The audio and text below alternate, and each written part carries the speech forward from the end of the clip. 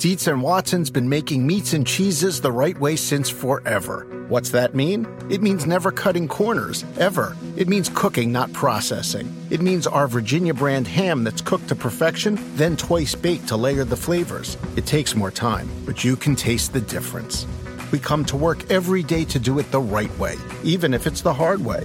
Because if it's not right for us, it's not right for you. Dietz and Watson, it's a family thing since 1939. Without the ones like you, who work tirelessly to keep things running, everything would suddenly stop. Hospitals, factories, schools, and power plants, they all depend on you. No matter the weather, emergency, or time of day, you're the ones who get it done. At Grainger, we're here for you with professional-grade industrial supplies. Count on real-time product availability and fast delivery. Call, click Grainger.com, or just stop by. Grainger, for the ones who get it done. This episode is brought to you by Progressive. Most of you aren't just listening right now, you're multitasking. But what if you could also be saving money by switching to Progressive? Drivers who save by switching save nearly $750 on average, and auto customers qualify for an average of 7 discounts. So multitask right now. Get your quote now at Progressive.com. Progressive Casualty Insurance Company and affiliates, national average 12-month savings of $744 by new customers surveyed who saved with Progressive between June 2022 and May 2023. Potential savings will vary. Discounts not available in all states and situations. 4th and 4 at the Tampa Bay 18. Shotgun snap to Prescott. He has time. Throws left side. Wide open is CeeDee Lamb. He'll walk into the end zone for a Dallas touchdown. Nary a Buccaneer within 10 yards. And it's 30-6 Cowboys.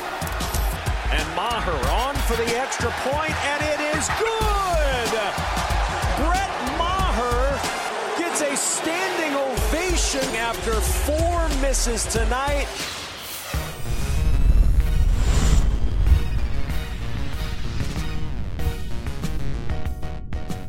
Fifth time was a charm for Brett Maher, and there's Mike McCarthy. Oh, yeah. Oh, he's got Mike? the big chain. Like man. it. Big guy moving. He was starting to do the robot or something. I don't know what that was. Some new move that he just came up with. It's called Shut That Sean Payton Talk Up. I'm the head coach of the Dallas Cowboys. That's that move right there. That's what that is. That's called I would say no Sean Payton shimmy right there. So, like the Shove It Sean Shimmy? Right. Would that be the best name for it? Right. Shove It Sean Shimmy? Or shove it media over the Sean Shimmy. Right. Yeah, something. Well, after last year's wild card loss at home, which was capped by a failure of attention to detail, a poorly executed, riskily conceived quarterback draw aimed at buying time for one more shot at the end zone, which didn't take into account the fact the umpire had to teleport through 2 bodies before he could touch the ball and the ball could be spiked, which we've talked about at length.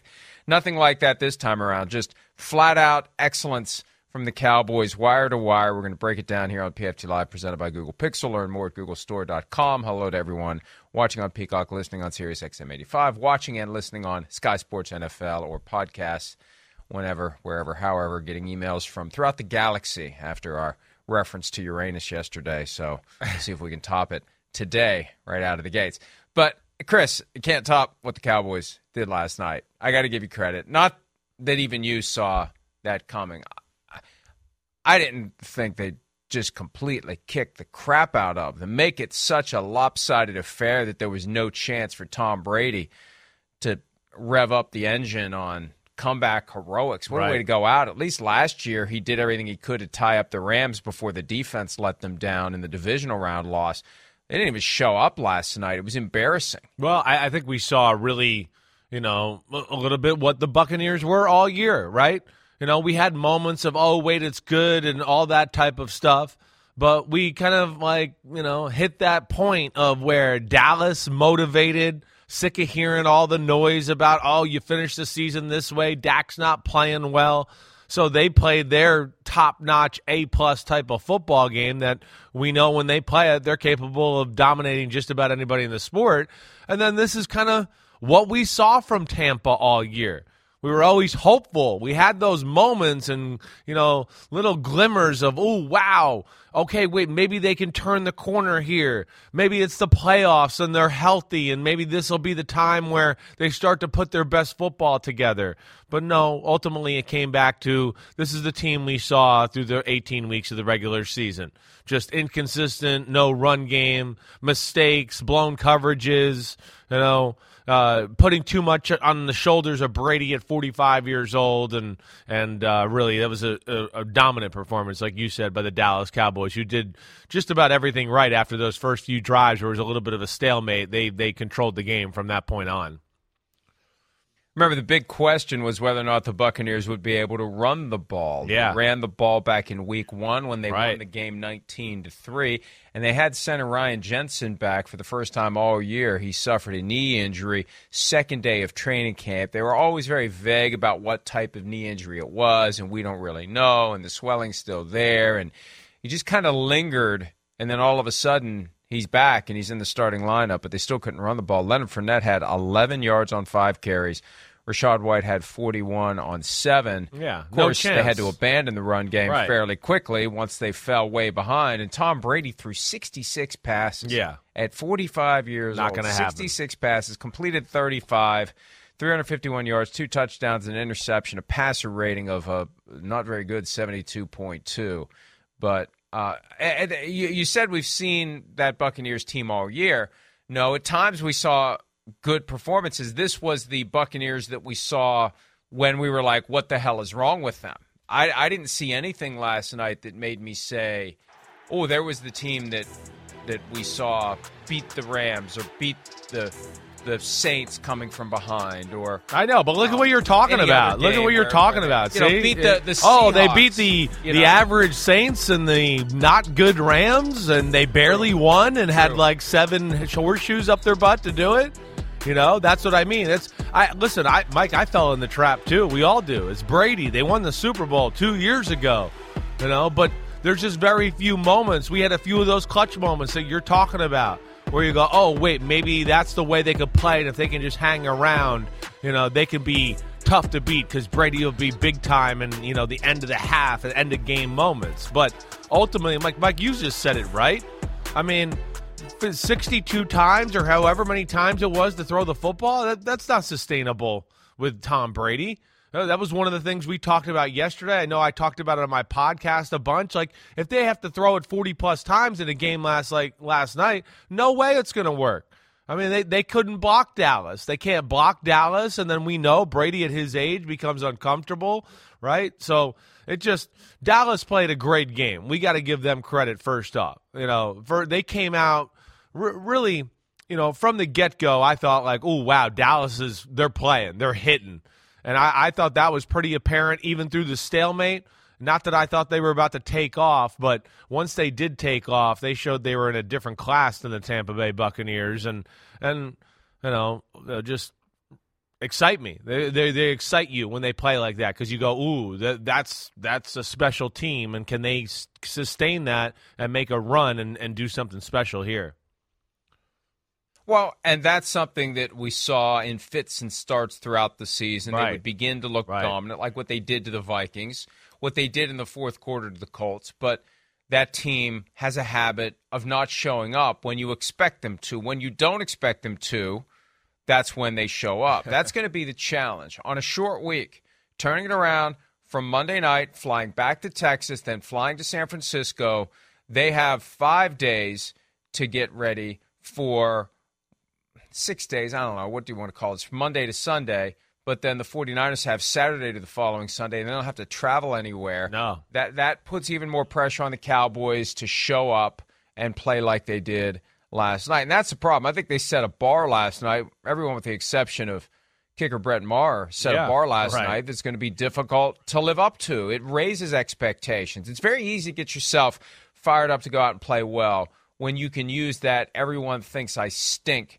card. Now everyone thinks I'm great, and you've got to parlay that into another great performance against a much better team in their building with a couple of days of difference in preparation time. It's not going to be easy for the Cowboys, but it sure looked easy last night. And Dak Prescott, for his as spotty as Phenomenal. Tom Brady was, Dak Prescott was spectacular. He threw half the number of passes, completed 25 of 33, 305, 4 touchdowns to 3 different receivers, ran one in. Dalton Schultz got a couple. There's the fourth down. Brilliant call. That's the way you fool a defense.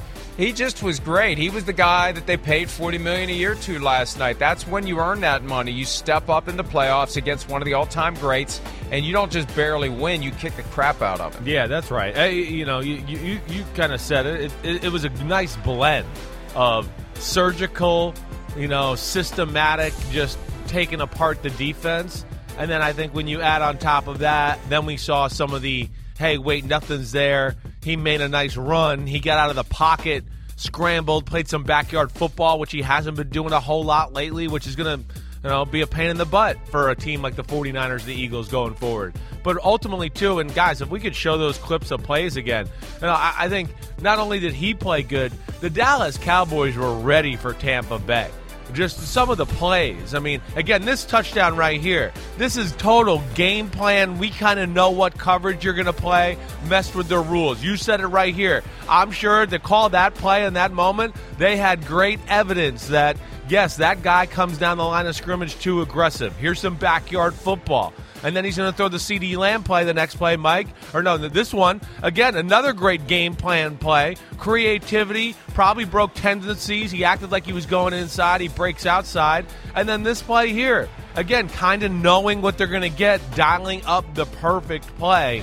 So I guess what I'm trying to say is way to go, Dak Prescott, but way to go, Mike McCarthy, Kellen Moore, for coming up with a game plan that really – exposed Tampa and some of their rules. And they hadn't done that, in the first 2 times, or the first meeting last year and the meeting before that. So got to give them credit for some of the creativity and game planning they came up with. I was looking back at the Buccaneers' schedule, and if there was a signature win, it was all the way back in Week 1, 19-3 at Dallas. Right, it's crazy. Given what we now know about both teams. And I'm glad you mentioned that, because the playoffs are where preparation, focus, film study, self-scouting thyself becomes, I think, even more critically important. We saw that play on Sunday in the Vikings game when Harrison Smith crashed down to Saquon Barkley and the fake and the throw, and it was obvious that the Giants knew exactly what the Vikings were going to bite on. And maybe they set something up with their own formation. Exactly. That's where you go next level. We're going to show them something that we've put on film umpteen times this year. Dangle it in we've front run of out them. of it every single time. Right. And guess what? Right. This time we're not going to do it. And we're going to let them think that they've cracked the code on us, and we're going to use it against them. So that's effective coaching. At a time when the narrative was, based upon how they performed last year against the 49ers in the wild card round, that a failure of coaching on Monday night could have significant consequences to Mike McCarthy, you're going to have some folks who follow the Buccaneers now saying, what did our coaching staff do here to get ready for this Cowboys team? What did they do to stay ahead of the curve? What did we do to self-scout ourselves? What did we do to crack the code on the Cowboys? It's not just execution. You can look at the players and say, Tom Brady, he doesn't have it anymore. But coaching is a big part of it, too. I expect there to be some changes on that staff. I don't know that Todd Bowles is going to be in trouble after only 1 year as the head coach, but there's been a lot of chatter about Byron Leftwich, who was a hot head coaching candidate a year ago, and at one point it looked like he was going to be the next Jaguars coach. There's talk that maybe he's going to be out. There's some speculation in and around Pittsburgh that maybe Mike Tomlin's waiting to make a change at coordinator because he's thinking Leftwich is going to end up there replacing Matt Canada. That'd be interesting. Keep an eye on that one in the coming days. Yeah, I wouldn't be shocked to see that happen. I mean, I'd be a little shocked, honestly, if Tampa wanted to part ways with him. I think Leftwich and what we see from that offense is I like a lot of their answers and what they do. I do. I mean, I think some of that has got to go back onto, like, hey, we got to talk about personnel a little bit as well. And then maybe the shelf life of that football team has just gone, a year too far. And we know in the NFL, you win a Super Bowl 2-3 years before that. I mean, hey, 1 year before that, like the Rams, it doesn't take much to go, wait, that Super Bowl team, as great as it was, the lifeline's coming to an end. It's over. And I think that's kind of where we got with the Tampa Bay Buccaneers. I think that's why we saw Tom Brady try to leave town last year. He felt like this was coming last offseason. This is why he tried to make a move to the Tampa Bay Buccaneers. But, yeah, just an underwhelming season. And it's hard to put your finger on any one thing. It's injuries. It's just, lack of detail on both sides of the ball. The Brady life, distractions and the things he had to go through. It just was not a good year for Tampa. A lot of distractions and issues, and they never really played good football. Like you said earlier, just showed us a few moments and glimmers here and there, but other than that, it was very inconsistent.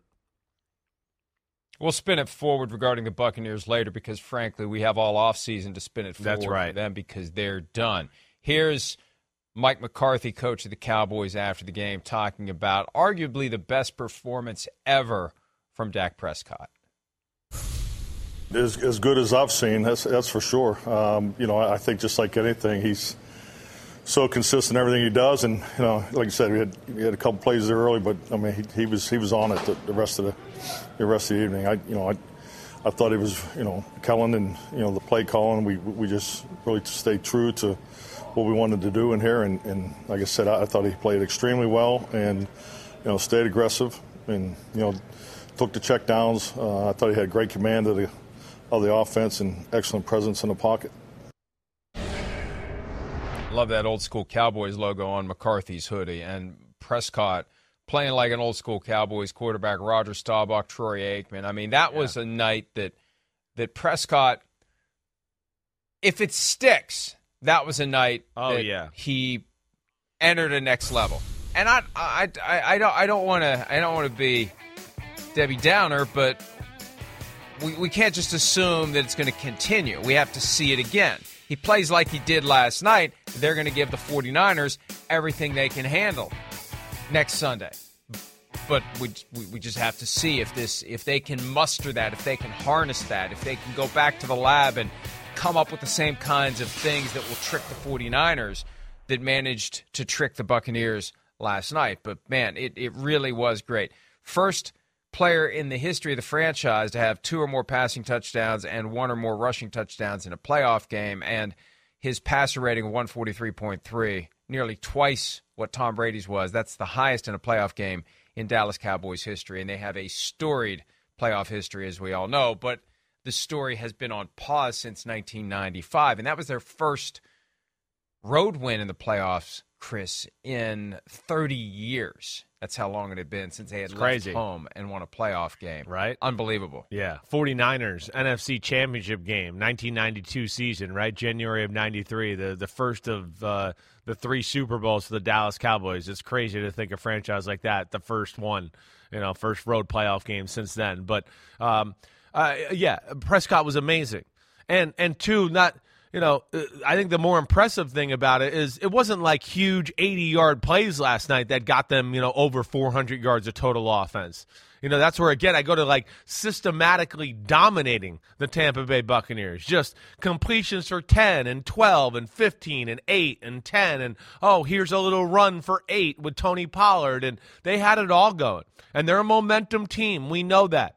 I do think this is one where, Mike, like to your point from a little bit ago, they're going to ride this momentum. This won't be I think they like the bar being up there, and they're going for it. I do think that group has that way about them, and they're going to ride this wave, which is going to be exciting about them going into San Francisco, no doubt.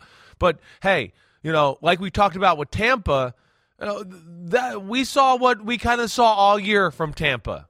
That's what they were. I think we kind of forgot what we saw from Dallas all year because we let the last 2 games kind of influence our brains here a little, right? We had the Tennessee game. Yeah, Tennessee's not playing any starters. They controlled the game, but it was kind of lackluster on Thursday night. The Washington game. Yeah, okay, they had something to play for, but did they? I mean, come on. They were aware that the Giants were playing backups against Philadelphia, and the score of that game was 19-0 pretty early on. And it's hard to get up for that. But let's not forget about the stretch they had before that, where they were dominant. And, I mean, you can go back to, Lions Week 7 and that little stretch they hit there all the way up until the Philadelphia win, at home on Christmas Eve to go, no, we saw Dallas through that period there play some really good football. Yeah, they lost to the Packers, and Dak threw 2 dumb interceptions in that game. But other than that, we were having thoughts of, they're definitely one of the best teams in football. I think they reminded us that last night. And they were clearly, like we were talking about, in another clash from the Tampa Bay Buccaneers, and we'll see if they can keep that going against the 49ers. But that's the key. They have to keep doing it. They have to string it together. You got to do 2 more of these to get to the Super Bowl, and 1 more of these to get to where you haven't been since 1996 January, the NFC Championship game. The last time they advanced to the Super Bowl, beat the Steelers that year. That was the year that they beat the Packers. A year before the Packers won a Super Bowl. Packers upset the 49ers. Steelers over the Colts and Jim Harbaugh, a game that I attended, and the fateful final Hail Mary was right down below where I was sitting for that one. And that's the last time they were in. That's still, every year that goes by, it becomes harder to accept. It's been that long since the Dallas Cowboys, one of the most storied franchises in the NFL, hasn't played for the right to go to a Super Bowl. 1995 season, early 96, and they get a chance to reverse it coming up here on Sunday night. Yeah, they got Super Bowl caliber players. They do. And we saw last night game plan specific stuff from the offensive side of the ball. We saw Dan Quinn do some interesting things on the defensive side of the ball. He's always creative that way. They executed. They out-physical Tampa Bay. Mike, they did all the little things. Even second half, they're dominating the game 24-0, Mike.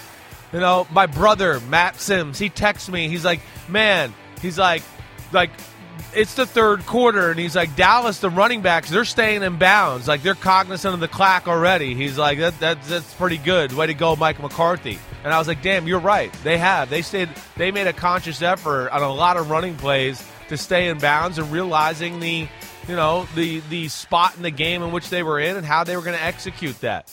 But, Dallas, smothered Tampa Bay and really smothered them, Mike. And we had the one crucial moment, right, where we thought, okay, wait, we got a game here. And this is, too, just kind of a microcosm of the year a little bit. The Brady interception, that in the end zone, that was the moment where we went, oh, wow. And then that drive to go down and score and make it 12-0, that's when you went, oh, man, all right, man, I don't know. Tampa, oh, gosh, this is just what Tampa is all year. This was a pitiful play right here by Tom Brady. And really, this was the end of the football game. I mean, this was it. After this, Dallas let's stop. Let's stop right now. Let me stop you. Right now. Look, there's no shame in what Tom Brady did on this play. There is some shame in not calling it out. We got to call it out. This is the duck and cover play. This is what we saw multiple times in the NFC Championship game 2 years ago when they almost blew an 18-point lead. This is the I'm too old for this shit play. This is the I can't take a direct hit from a guy that weighs 300-plus pounds who is half my age play. And that's fine. Look, it takes more courage than I could ever muster to just be out there at 45. But that is, I don't want to take a square hit. If he stays in the pocket like we see plenty of quarterbacks do and takes that hit to the middle of the chest, he delivers a ball that's catchable. He deliberately chose, and that's part of what his game is now, to keep. This is the thing that any team that is thinking, oh, he could put a lot of butts in the seats and, create a lot of excitement and maybe we can contend. Right. That he's got to. This is a balance. He's been doing it for 5 years. I remember there was a play against the Steelers when there was a ball he threw. He said threw it up away, to Gronk. It was intercepted down on the 1 yard line in Pittsburgh. Right. And again, it's not criticism of him. This is self-preservation. This is what happens when you are 45 and a half now. You can't take those hits. So there will be times, it's part of the overall calculation, there will be times where I just got to get rid of the ball. And that's what he did last night. That was I have to save my ass type of a throw. That's not, and say what you will about Kirk Cousins, and one of us did on Sunday night. You never see Cousins do that. Cousins stays in there, takes that hit, and gets up and keeps going. And he's not 45. Again, it's not a fear thing. It's a reality thing. It's a 45 years old thing. Sure. And it's going to be 46 next year, and it's something that he has to ask himself, Am I comfortable still making plays like that when I have to? And a team that signs him has to ask that question. Are we comfortable with a quarterback who, by necessity, has to do the chuck and duck play from time to time? Yeah, that's what you got to figure out. That's part of it, and that's why he needs a certain support system. And if he does pick another team to play for, he's going to pick a team that's got a great pass protection and sets it up to where he doesn't have to be in those situations. Hey, he's awesome. We know that. He's the GOAT, but he's not a guy that's going to make plays outside the pocket right now. And, yes, he's not going to hang in there necessarily and let a guy work his way down the field to get into a second window, hold the ball, and take a shot, in the process of doing that. That's not going to happen. And that's why last night was just a recipe for disaster. They tried to run the ball a little bit early. Dallas was crowding the line of scrimmage. Dallas won first and second down for the most part early on in the game. And then Tampa just went, wait, we can't run it. Forget it, because every time we run it, it's 2nd and 12, 2nd and 13. And then they got into throwing the ball. And, hey, we came on here a lot during the year. Of course, Brady had his moments, and we praised him, but we came out here a lot and went, man, he's jumpy, and, man, just hang in the pocket there. This guy's open. And that was, what we saw last night. They got into a game where it was just too much on him, and they were harassing him and around him to where, yeah, he's not comfortable, and he's not Josh Allen or Mahomes where he's just going to make moves and take shots and throw sidearm lasers around the football field. We're not there. Like you said, he's 45, and you got to take that into account. And it's the first time, I think, and I may be missing one, but on a stage of that magnitude, to have one of those plays become the tipping point, become the moment where, it's done, especially when the Cowboys turn it around and go down the field and go up 2 touchdowns. I think it made it the most glaring, and it was glaring. And, look, I don't want to criticize Joe Buck and Troy Aikman. They do a great job. But, come on, guys, you got to call it what it is. I know he's Tom Brady, and I know that he's the GOAT, but Troy. Troy stood in there and took some shots. Sometimes you just got to stand in there and take the shot. Or say to the world, the reason he didn't stand in there and take the shot is he's 45. And, he doesn't look as skinny now as he did early in the season, but that's a guy that should not be taking a square shot from a 300-pound lineman who's coming at him full speed, or at least as full speed as he's ever going to be. Sure. So, it's just one of the factors. Just like when we talk about with Tua, physics aren't on his side. When smaller guy gets thrown around by one of these giant, powerful defensive linemen for a guy who's 45 and, is 6'5", but isn't thick as he used to be. Right. Physics won't be on his side either. Medicine won't be on his side. Father Time won't be on his side if he takes that shot, and that ends up being the thing that we can point to and say, ...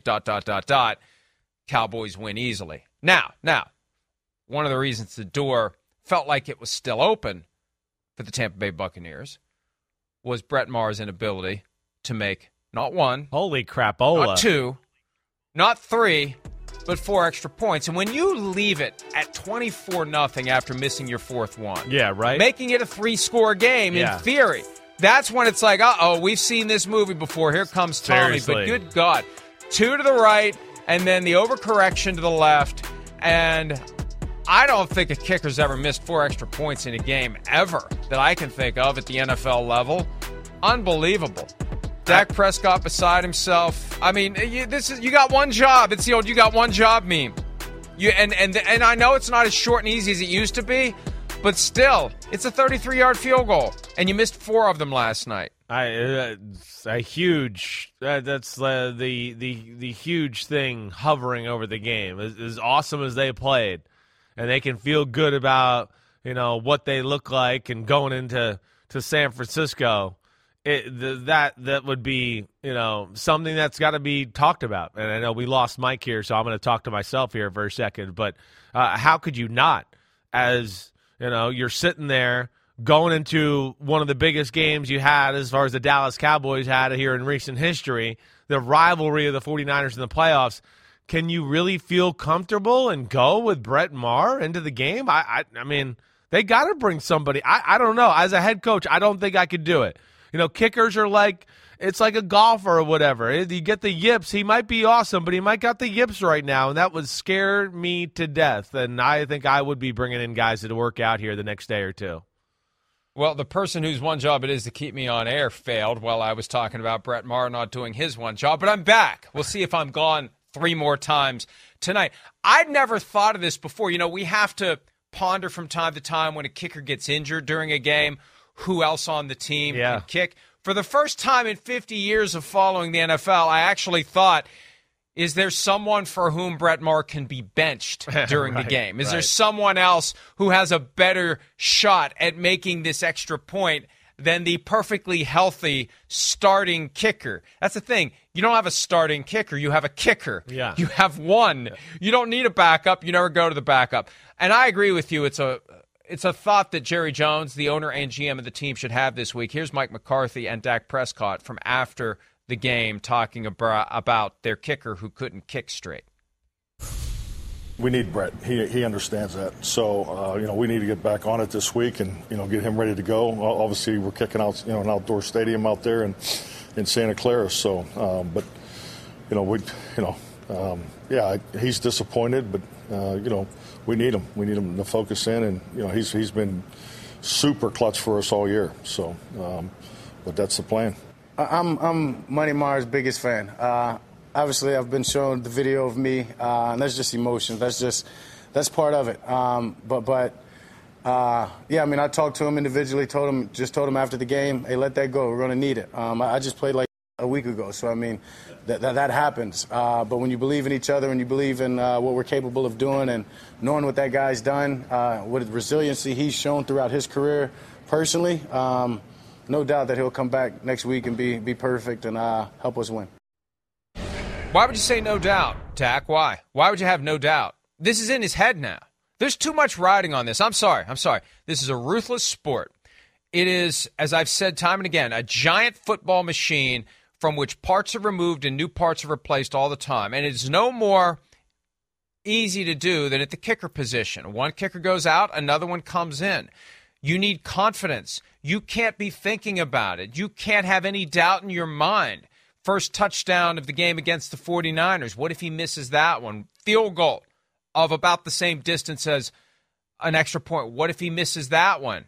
You can't just say, well, we talked to him and he said he'll try really hard and he won't do it next time. I mean, what else is he going to say? It's really in my head now, and I don't know if I can ever make a kick again. Thank God I made the last one, but I don't know how I'm going to feel when I line up to make a kick with more pressure on me. What if it comes down to a field goal try? That's what I mean. Down a point. That's where I couldn't. And it's just one of those things where I'm sorry, we just can't do this. And this isn't necessarily a coaching thing because there's not like a guy in the bullpen that you can bring in, the other field goal kicker. But the organization can look who's out there. There's always a kicker out there. There's always somebody out there. You could bring in 5 today and do a gong show tryout and put them under pressure and see who survives it, who makes all their kicks, who's feeling it, who's getting it done. And then what you can do is you can add a guy to the practice squad this week. You can elevate him this weekend if you want to. You can put him on the active roster. You can make your decision as the week goes on. And you can see what Brett Maher does in practice. That's right. You spend all week out there on the practice field. I want to see you make kicks. You better go make that kick because we're thinking about bringing someone else in. I mean, it sounds kind of harsh and kind of cruel, but damn it, the season may ride on. That's right. It's a pressure-packed position. It's the only one that's not a reactive position in all the football field to where, no, it's truly pressure-packed. That's you are what you are. The other guys in the football field, we've talked about this before. Hey, there's pressure, yeah, but they're reacting to the moment. You don't have time to think, oh, gosh, it's 3rd and 7. You're sitting there going, oh, gosh, Vita Vea's in my face. I got to make a move and get the ball out of my hand, and it kind of takes the pressure away from that standpoint. Yeah, you got to have a guy that can stand in the face of pressure in the moment and not be bothered by a little wind out in Santa Clara and 70,000 49ers fans saying, F you, I hope you miss it. And that would be, to me, you definitely bring somebody in this week. And like you said, I don't know if you put him on the roster right way, but he's there, one, to put a little pressure on Brett Maher to go, wait, how are you going to react all week? This guy's here at practice too.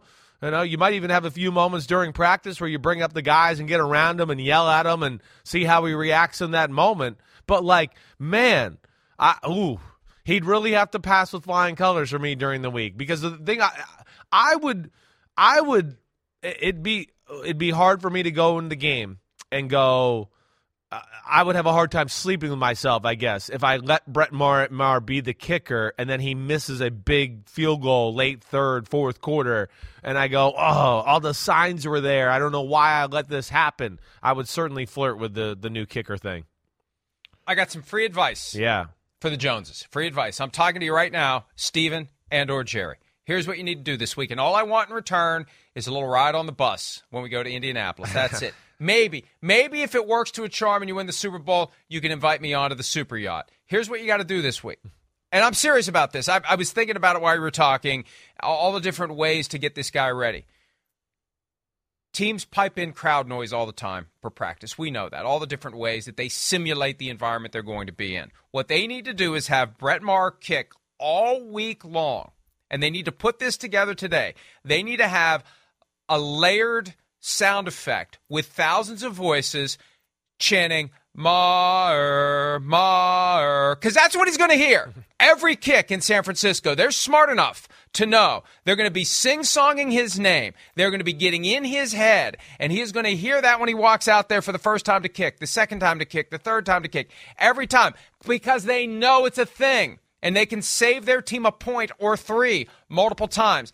He needs to not just hear crowd noise. He needs to not just have guys around him. He needs to hear his name chanted in a derisive way every time he steps onto the practice field this week, because he's going to hear it that way every time he steps onto the field on Sunday. Guaranteed. Do it now. Get him ready for it. Get him kicking well in that environment, because that is the only way to simulate what he's going to see on Sunday night. And if it works, take me for a ride on the bus. Give me a hot dog. Give me some Johnny Walker Blue. If it really works, take me for a ride on the yacht. That's all I want. Well, why don't you make that voice recording for them and send that down there? That'll really help them. Then you layer it. Well, you layer it 1,000 times over. You know, like they did. You make that, and they'll pop it in. Right. There you go. Right. Just do that for an hour and record it and send it to the Joneses and said, I made something for you. I better be careful. If I keep doing that, I think a bull moose is going to show up at the door. Thank you. But, Chris, am I wrong? We've seen that before. And those 49ers fans are ruthless and relentless and brilliant. They know this is a thing. They're going to be ready to go when he goes out there to kick. Yeah, they're going to give it to him. So give it to him in advance. Pressure, no doubt. He See definitely if he can is. do it. We're all going to be talking about it. I mean, it's going to be definitely something that's going to be brought about, through talking heads like us on a lot of different stations. I got to think somebody's brought in at least for practice purposes and see how it goes. But, that's like the only thing that was negative about Dallas last night. That's for sure. There was a lot of things to look at, and when Dallas Cowboys play like that makes it more glaring. I Chris, know. That makes I it know more it does. glaring. I know. That's why I think they got to bring somebody in like you're talking about and play the music and the crowd noise and have a kicker there to see how he reacts to the week of pressure. But, man, I mean, when the Dallas Cowboys play like that, they remind you that, they could be a team that could, upset the apple cart, end up in a Super Bowl. Brock Purdy, one bad mistake, or Micah Parsons around the edge, strip sack fumble. Ooh, wow, watch out. For entertainment purposes, I am glad they won last night. We've seen Tampa versus the 49ers, and I don't know if it would go much different no matter what. This one, these guys got the freaks to hang with the other freaks out in Santa Clara. And I don't think they're going to back down for the physicality of the moment, too, here. So that's where it's going to be really cool to see, and one of the better games on divisional weekend, Sunday evening. Well, and the AFC gives us a couple of new school matchups. Right. The NFC gives us a couple of old school matchups. I talked yesterday about how Eagles-Giants reminds me of the 70s, Pat Summerall, Tom Brookshire, green cement games at Veterans Stadium or Giants Stadium. Cowboys 49ers, good God, it's the 90s all over again. Yeah. Right? Pull out the Zubaz pants. I saw a guy at the airport yesterday wearing Giants Zubaz pants. Get out the Zubaz. We're going back to 1992 when the Cowboys and the 49ers get together. Too bad Candlestick Park is gone. Maybe they should just play the game on the site of Candlestick Park. I don't even know what's there now. So that's the only thing that is sad about this. It's new stadiums for these two games, not the ones we were accustomed to in the old days. But how about this, too? A fact that one of my writers noted today on PFT. 3 teams from the NFC East in the divisional round. First time 3 teams from the same division in the divisional round since realignment in 2002. And we were ready to disband the NFC East 2 years ago. We were talking about taking away the home game automatic for winning the division because the Washington football team, as they were known at the time, was the best of 4 really bad teams. Now, there wasn't a single team in the division under 500 because Washington finished 8-1, and the other 3 teams are all in the divisional round. That is impressive.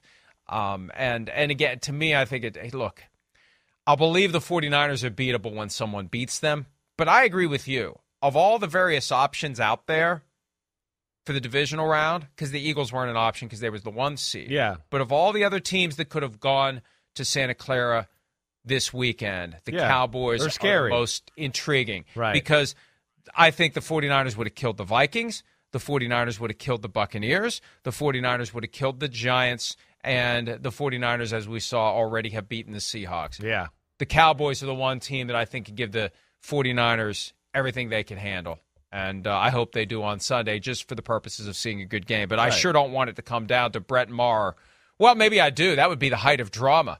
Brett Maher, a 33-yard field goal with 2 seconds left in the game. Cowboys down 2.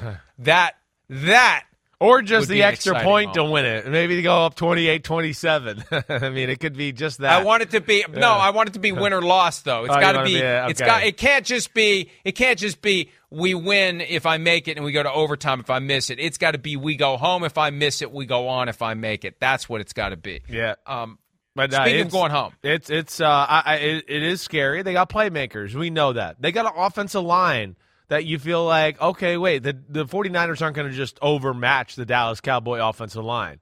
We know it's going to be a tough task, but this Cowboy offensive line is still very good. We know that as well. They got some creativity on defense, and they got a guy in Dan Quinn who was the head coach while Kyle Shanahan was the offensive coordinator for the Falcons for 2 years. So he's had a firsthand look a little bit on like some of the rules and things Shanahan likes to do within his offense. He'll have a little feel for that. So that's where it is. It is interesting, definitely, and that's where I'm excited for it too. Like you said, there's some the old school history, some nostalgia in this one. Let alone we got a lot of big time talented difference makers on the football field. That's going to lead, I think, to a really exciting game. And I was trying to think of the best spot to make this point. I'm going to make it now. You mentioned Dan Quinn crossing paths with the guy who used to work for him in Atlanta, Kyle Shanahan. Adds some intrigue. Gives Dan Quinn all the more reason to spend every waking moment focused on nothing but getting ready to come up with a defense that can get a step ahead of Kyle Shanahan. But that's not happening. There's nothing. Right? That's my point. Yeah. There's nothing else that Dan Quinn should be doing this week other than working, sleeping, showering, eating, and I won't say the other word. We got it. With an S, but that's all he should be doing. That's it. Nothing else this week. Laser focus, full obsession, work, eat, sleep. Work, eat, sleep. And not much eat and not much sleep. Work, work, work. All work and no play makes Dan Quinn a successful defensive coordinator of the Dallas Cowboys. But no, because of the NFL's, I don't know what the word is, but I don't know. Bad. Let's just go with bad. Let's go next level and keep it simple. Bad procedures for filling out coaching positions. What are you going to have this week? Dan Quinn interviewing for a job at the Broncos. You're going to have DeMeco Ryans interviewing for a head coaching job. It shouldn't happen. I'm with Peter King 1,000% on this. Now, I resisted it when he first made the argument because I thought it's not practical to delay in-person interviews until after the Super Bowl. It's not practical. There's too much stuff that goes on right away with the scouting combine. And, hell, you've got the Senior Bowl before the Super Bowl. You got to have a coaching staff in place. Well, hey, if they want to convince these owners to not fire coaches, this would be a way to do it. You can't talk to anyone who's currently working for another team until after the Super Bowl because I don't care what anyone says. Dan Quinn will not be able to give his full attention, focus, and effort to his job this week. DeMeco Ryans will not be able to give his full attention and focus and effort to his job this week. Kellen Moore, if he's got an interview somewhere, and I've seen his name bubble up, he would not give his full attention, focus, and effort to his job this week because his ship is coming in. While he's still finishing up his duties on land, his ship has come in. And what do? And the best explanation that I've ever heard on this, and I think you mentioned Playmakers, it's in my book, Playmakers, the idea that when you come home from work, as you're getting ready for this playoff game, the first question from Mrs. Assistant Head Coach isn't, how are the preparations going for this key game this weekend? The question is, have you heard anything about that job that you're up for that would result in a dramatic change in our lives? We'd have to move. Your ship would come in. You'd be a head coach. Have you heard anything about that? Right. Your income will go up tenfold. Have you heard anything about that? You can't even have that on your radar screen this week. It should be focused only on the job. And that's what's unfortunate, because we may not see the level of next-level coaching divisional round that we saw wild card round, because wild card round, these guys were off limits. Well, that's the point where I think that I don't know what the solution is. I would love to see them come up with some sort of solution somewhat along the lines of what you're talking about and Peter King are talking about. Because, we want to see these teams at their absolute best. That's where I would think the NFL might want to flirt with changing this rule a little bit. We've had this discussion. I know the majority of the game plans are done, by the time Friday interviews come around. But damn, I've been a part of a lot of games with some different coaches where Friday and Saturday, hey, coach blah, blah, blah was sitting around, hey, let's watch this back one more time. And they came up with a few more ideas or, just figured out a few little details that maybe made sense and tinkered with the game plan that can put you over the top. But I'm with you, let alone – to your point, too, there's no way a DeMeco Ryan or a Dan Quinn is not taking a time a little at maybe the end of the day on Tuesday and the end of the day on Wednesday that is going to be okay, wait, let me get organized for my interview on Friday and make sure, I got all my ducks in a row here. So that's where it's unfortunate, but I don't blame those guys. Don't hate the player, hate the game. It's just messed up situation and setup where they're put in a position of being put in a very tough position and hard to give your best effort with the way it's set up. Reminds me of what Mickey said to Rocky: for a 45-minute fight, you got to train for 45,000 minutes.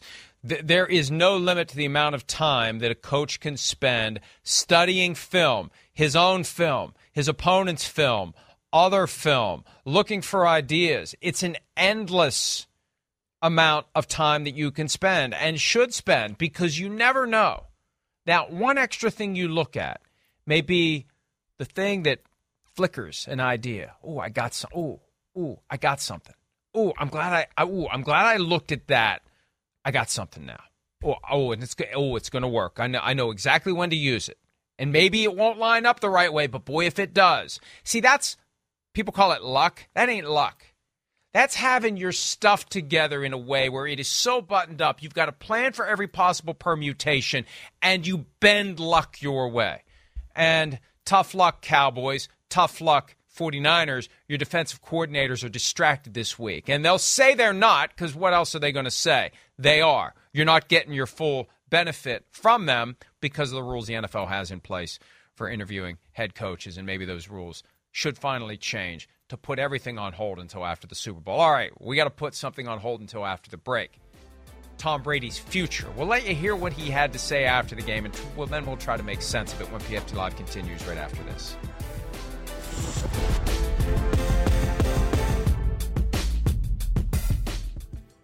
Around any corner, within every battle, and with the dawn of each new day, the threat of the unexpected, the unpredictable, and the unrelenting lies in wait. But Marines will always be there. They are the constant in the chaos. No matter the battlefield, Marines adapt to win, defeating every shifting threat, protecting our nation's future. The few, the proud, the Marines. Do you want a beautiful lawn? Enter TruGreen, the easiest way to get a great lawn. Just water and mow, and they'll do the rest. Weed control, fertilization, aeration, and more. TruGreen is the official lawn care treatment provider of the PGA Tour, and they have a verified best price, which guarantees you the lowest price with no compromise on quality. You do you. Let TruGreen do your lawn care. Visit TruGreen.com, TruGreen.com, to get the best lawn at the best price with the best people. Guaranteed. Life is a highway, and on it there will be many chicken sandwiches. But there's only one McCrispy. So go ahead and hit the turn signal if you know about this juicy gem of a detour.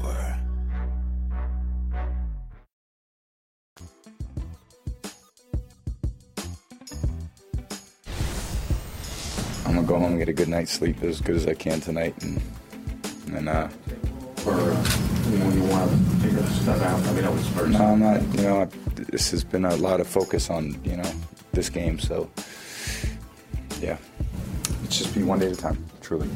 I just want to say thank you guys for everything this year. I really appreciate all your effort. And I know it's hard for you guys, too. It's hard for us players to make it through. And you guys got a tough job. And I appreciate all that you guys do to cover us and everyone who watches and is a big fan of the sport. We're very grateful for everyone's support. And, hopefully, I love this organization. It's a great place to be, and thank you, everybody, for welcoming me, all you regulars, and just very grateful for the respect, and I hope I gave the same thing back to you guys, so thank you very much. Appreciate it. I guess that's the press conference equivalent of the Irish goodbye. Well, you just leave without saying anything. He pivoted to that closing statement during the question and answers. He pivots to that statement and just leaves. And people are like, what the hell was that? There wasn't even a question that he answered. He just had his comments, he made them, and he left. And I thank you all for welcoming me. He was welcomed 2 years ago. He's got 3 seasons in Tampa. It felt final. And, Chris, based upon what you said last segment, the fact that the cupboard around him is bare, right? That the shelf life has expired on the stuff that is inside the cabinets, right? Tampa is not the place for Tom Brady to play in 2023 if that's where he's going to be, because the deck is not stacked for him there. And look, it may not be stacked for him anywhere else, but there's no reason to stay in Tampa. The only reason he went there in the first place was because he thought he would win one or more championships. If you don't think you're going to win a championship, there's someplace else I think he'd rather be. Yeah, I would agree with that. Again, I don't think it was any coincidence that there was the Sean Payton, Tom Brady to Miami thing last year. I think he saw the writing on the wall with the football team to a degree. Got stuck in a position where there wasn't any other options. He came back to the football team. They tried to make it work, and of course they, hit a myriad of issues throughout the year. But you like myriad. That word, like that. Wow. I'm big time here today. Look at that, Tuesday. It's a super wild card Sims here, okay? But either way. Yeah, I mean, you said it. We've been talking about this. He needs a certain type of support system at this point in his career. And he does need to feel protected and have a top-notch offensive line around him and a running game to help out a little bit. That's when they were at the best. Their best when they won the Super Bowl. They were, bludgeoning people with the power run game. Oh, wait, play action pass. Let's block it up. Boom, I'll throw a bomb or a laser down the field. And all of a sudden we're in the Super Bowl beating the crap out of the Kansas City Chiefs and winning it. So he needs something like that. But in my heart of hearts, I don't think that's coming. I don't. In my heart of hearts, I really think that'll be the last time we saw Tom Brady play on a football field. I think that was it. It was a great run. We'll see. I'm sure he'll think about it and maybe talk to a few teams, but I don't know. With just people I know, he's always said 45. I just feel like that was it last night, and we're not going to see him again. The trigger for me this year came the day after they lost to the Browns. They blew the late lead, then lost in overtime, and he said on his podcast with Jim Gray, I'd rather play and lose than not play at all. And some of what he said last night before he made his exit stage, what would that be? Stage right from his perspective, stage left from ours, so whichever one is proper is the right one. You can't go wrong with left or right. But before that, he was talking about how 32 teams, 18 are at home, 7 of the remaining 8 are going to be pissed off when it's all said and done. That's just the way it is. Accepting the reality that you can't have it your way every year. You can't win the Super Bowl every year. He got his brain rewired in New England thinking we can win the Super Bowl every year. We can win the Super Bowl every year. And he's kind of now in this phase of his career where it's like, well, you know what? Winning the Super Bowl isn't everything. Playing is everything. The journey is everything. Learning. You learn something from yourself every time you lose. He said that after one of the various losses by the Buccaneers this year. So, Chris, we're going to talk about Sean Payton's dance card in a bit. But of the teams that have been linked to him, Cardinals, Broncos, Texans, and now the Panthers. 2 of those teams could push the door open for Tom Brady, Texans and Panthers. And wouldn't it be something if Tom Brady ended up in the division, one of the weakest divisions in football, with the Panthers, going against the Buccaneers, Sean Payton going against the Saints? Boy, all of a sudden the NFC South gets very interesting in 2023. But if those two are determined to find their way together, if they're determined to give a middle finger to 345 Park Avenue, and I would suspect, based upon their own individual histories of being suspended by the commissioner, Payton a decade ago for trumped-up Bountygate charges, Brady 6 years ago for trumped-up Deflategate charges. Wouldn't they love, after the Dolphins got whacked for trying to get Payton and Brady last year, wouldn't they love to find a way to come together and give a giant middle finger to 345 Park Avenue? I'm telling you, I wouldn't write that off. I would not write that off, because both of them have just enough impishness that when you get them together, the personalities may intertwine in a way where they say, let's go do this thing. Let's go shove it where the sun don't shine. Well, they got that. Folks who suspended us in the past. Well, yeah. I mean, they got edge, and they're chippy, both of them. And you're right about that marriage, and they'd love to shove it up anywhere. The sun don't shine on a lot of people, for sure. But there's 2 things, okay, that I think about to maybe counter that argument. One, are any of those teams that you just mentioned really ready to support Brady and go, oh, okay, right? I mean, Tampa, Carolina. Well, maybe Carolina. They're getting close. I mean, I don't know if I'm ready to say that quite yet to go there. But they're close, and maybe they can find the finishing pieces in this offseason. They do got some young talent, and we know that. Offensive line is, got better in running the football. Pass protection, okay. Can they protect Brady the way he needs to? But here's the other, 2 little wrinkles that you throw into this. One, okay, yeah, you get Tom Brady. What? But then the next year you're also looking for another quarterback. That's gonna be an appealing process to some of these teams who are in the, wait, we're trying to find a quarterback. Now, you could play out, wait, we're going to draft a guy and then have Brady be there for a year and he can learn under Brady. That might work if Brady wants to do that. And then the other factor I think that you got to play into this, you name the teams, but I mean, the elephant in the room, of course, is the Raiders and that conversation, and you brought it up a few weeks ago, and there's no Derek Carr, and there's Josh McDaniels, and they do have the right weaponry at receiver that I think, Darren Waller, Devontae Adams, Hunter Renfrow, that seems New England-ish in my prime. And their O-line, they're going to put some money and some assets into that this year. Maybe that's a team. But gosh, I don't know. I just don't see it. I don't. I feel like he's a guy that still can throw the football, but I don't know if he can hang in there in the pocket as you want to go through another challenge of moving, dealing with, setting the groundwork for a new football team. There's just a part of me that doesn't see that happening. I don't know. Well, here's the problem with the Raiders. Yeah. The problem with the Raiders is the guy that we're going to see in person on Saturday, Patrick Mahomes. And the guy we in saw LA, last Saturday Justin night. Herbert. Right. Yeah, right. So, that's the problem. You're not going to be in a position to feel confident that you can win the division. He's Definitely staying not. in the same division where a sub-500 team just won the division. Yeah, I hear you. And one of the factors, proximity to his kids, Las Vegas, San Francisco. I mean, the 49ers reportedly are going to take a look this time around. He may not want it this time around. He may not want to be on the other side of the country from his kids, given everything that's happened in his personal life. Carolina, to me, makes a ton of sense all of a sudden. Assuming that the Panthers and the Saints could work something out here. And, hey, look, the Saints are going to lose Sean Payton anyway. They're going to get something in return for him anyway. And if he's determined to go to Carolina, he's going to Carolina. But David Tepper has been desperate for a great head coach and a franchise quarterback. And you made a good point. Yeah, what are you going to do the year after Tom Brady's done? Well, Miami was willing to cross that bridge. I just think Payton and Brady are so determined to find a way to work together that it wouldn't stop them from doing it. And Peyton would say to Tepper, we'll worry about next year when next year comes. I went to New Orleans, and I didn't know who my quarterback was going to be. I wanted Tony Romo, and they wouldn't let me have him. I got Drew Brees after the Dolphins said, no thanks, we don't want a guy with 20-plus studs in his shoulder, and we made it work. We'll make it work. That's kind of what he said last week when the issue of the Broncos came up.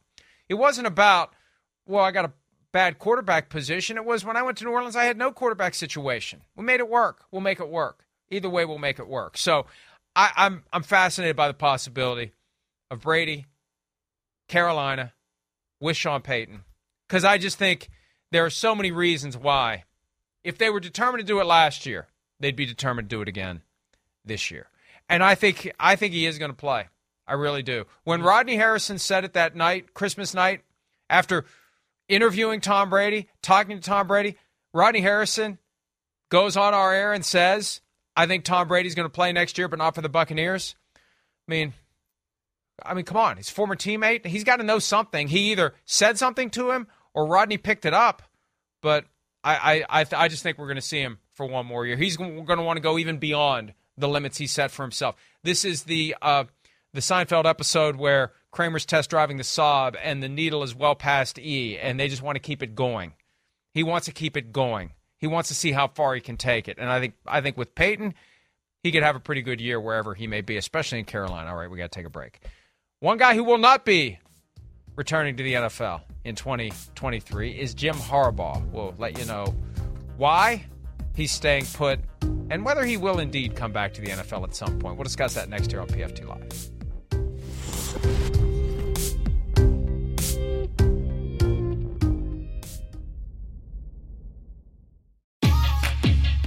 NetCredit is here to say yes to a personal loan or line of credit when other lenders say no. Apply in minutes and get a decision as soon as the same day. If approved, applications are typically funded the next business day or sooner. Loans offered by NetCredit or lending partner banks and serviced by NetCredit. Application subject to review and approval. Learn more at netcredit.com/partner. NetCredit. Credit to the people.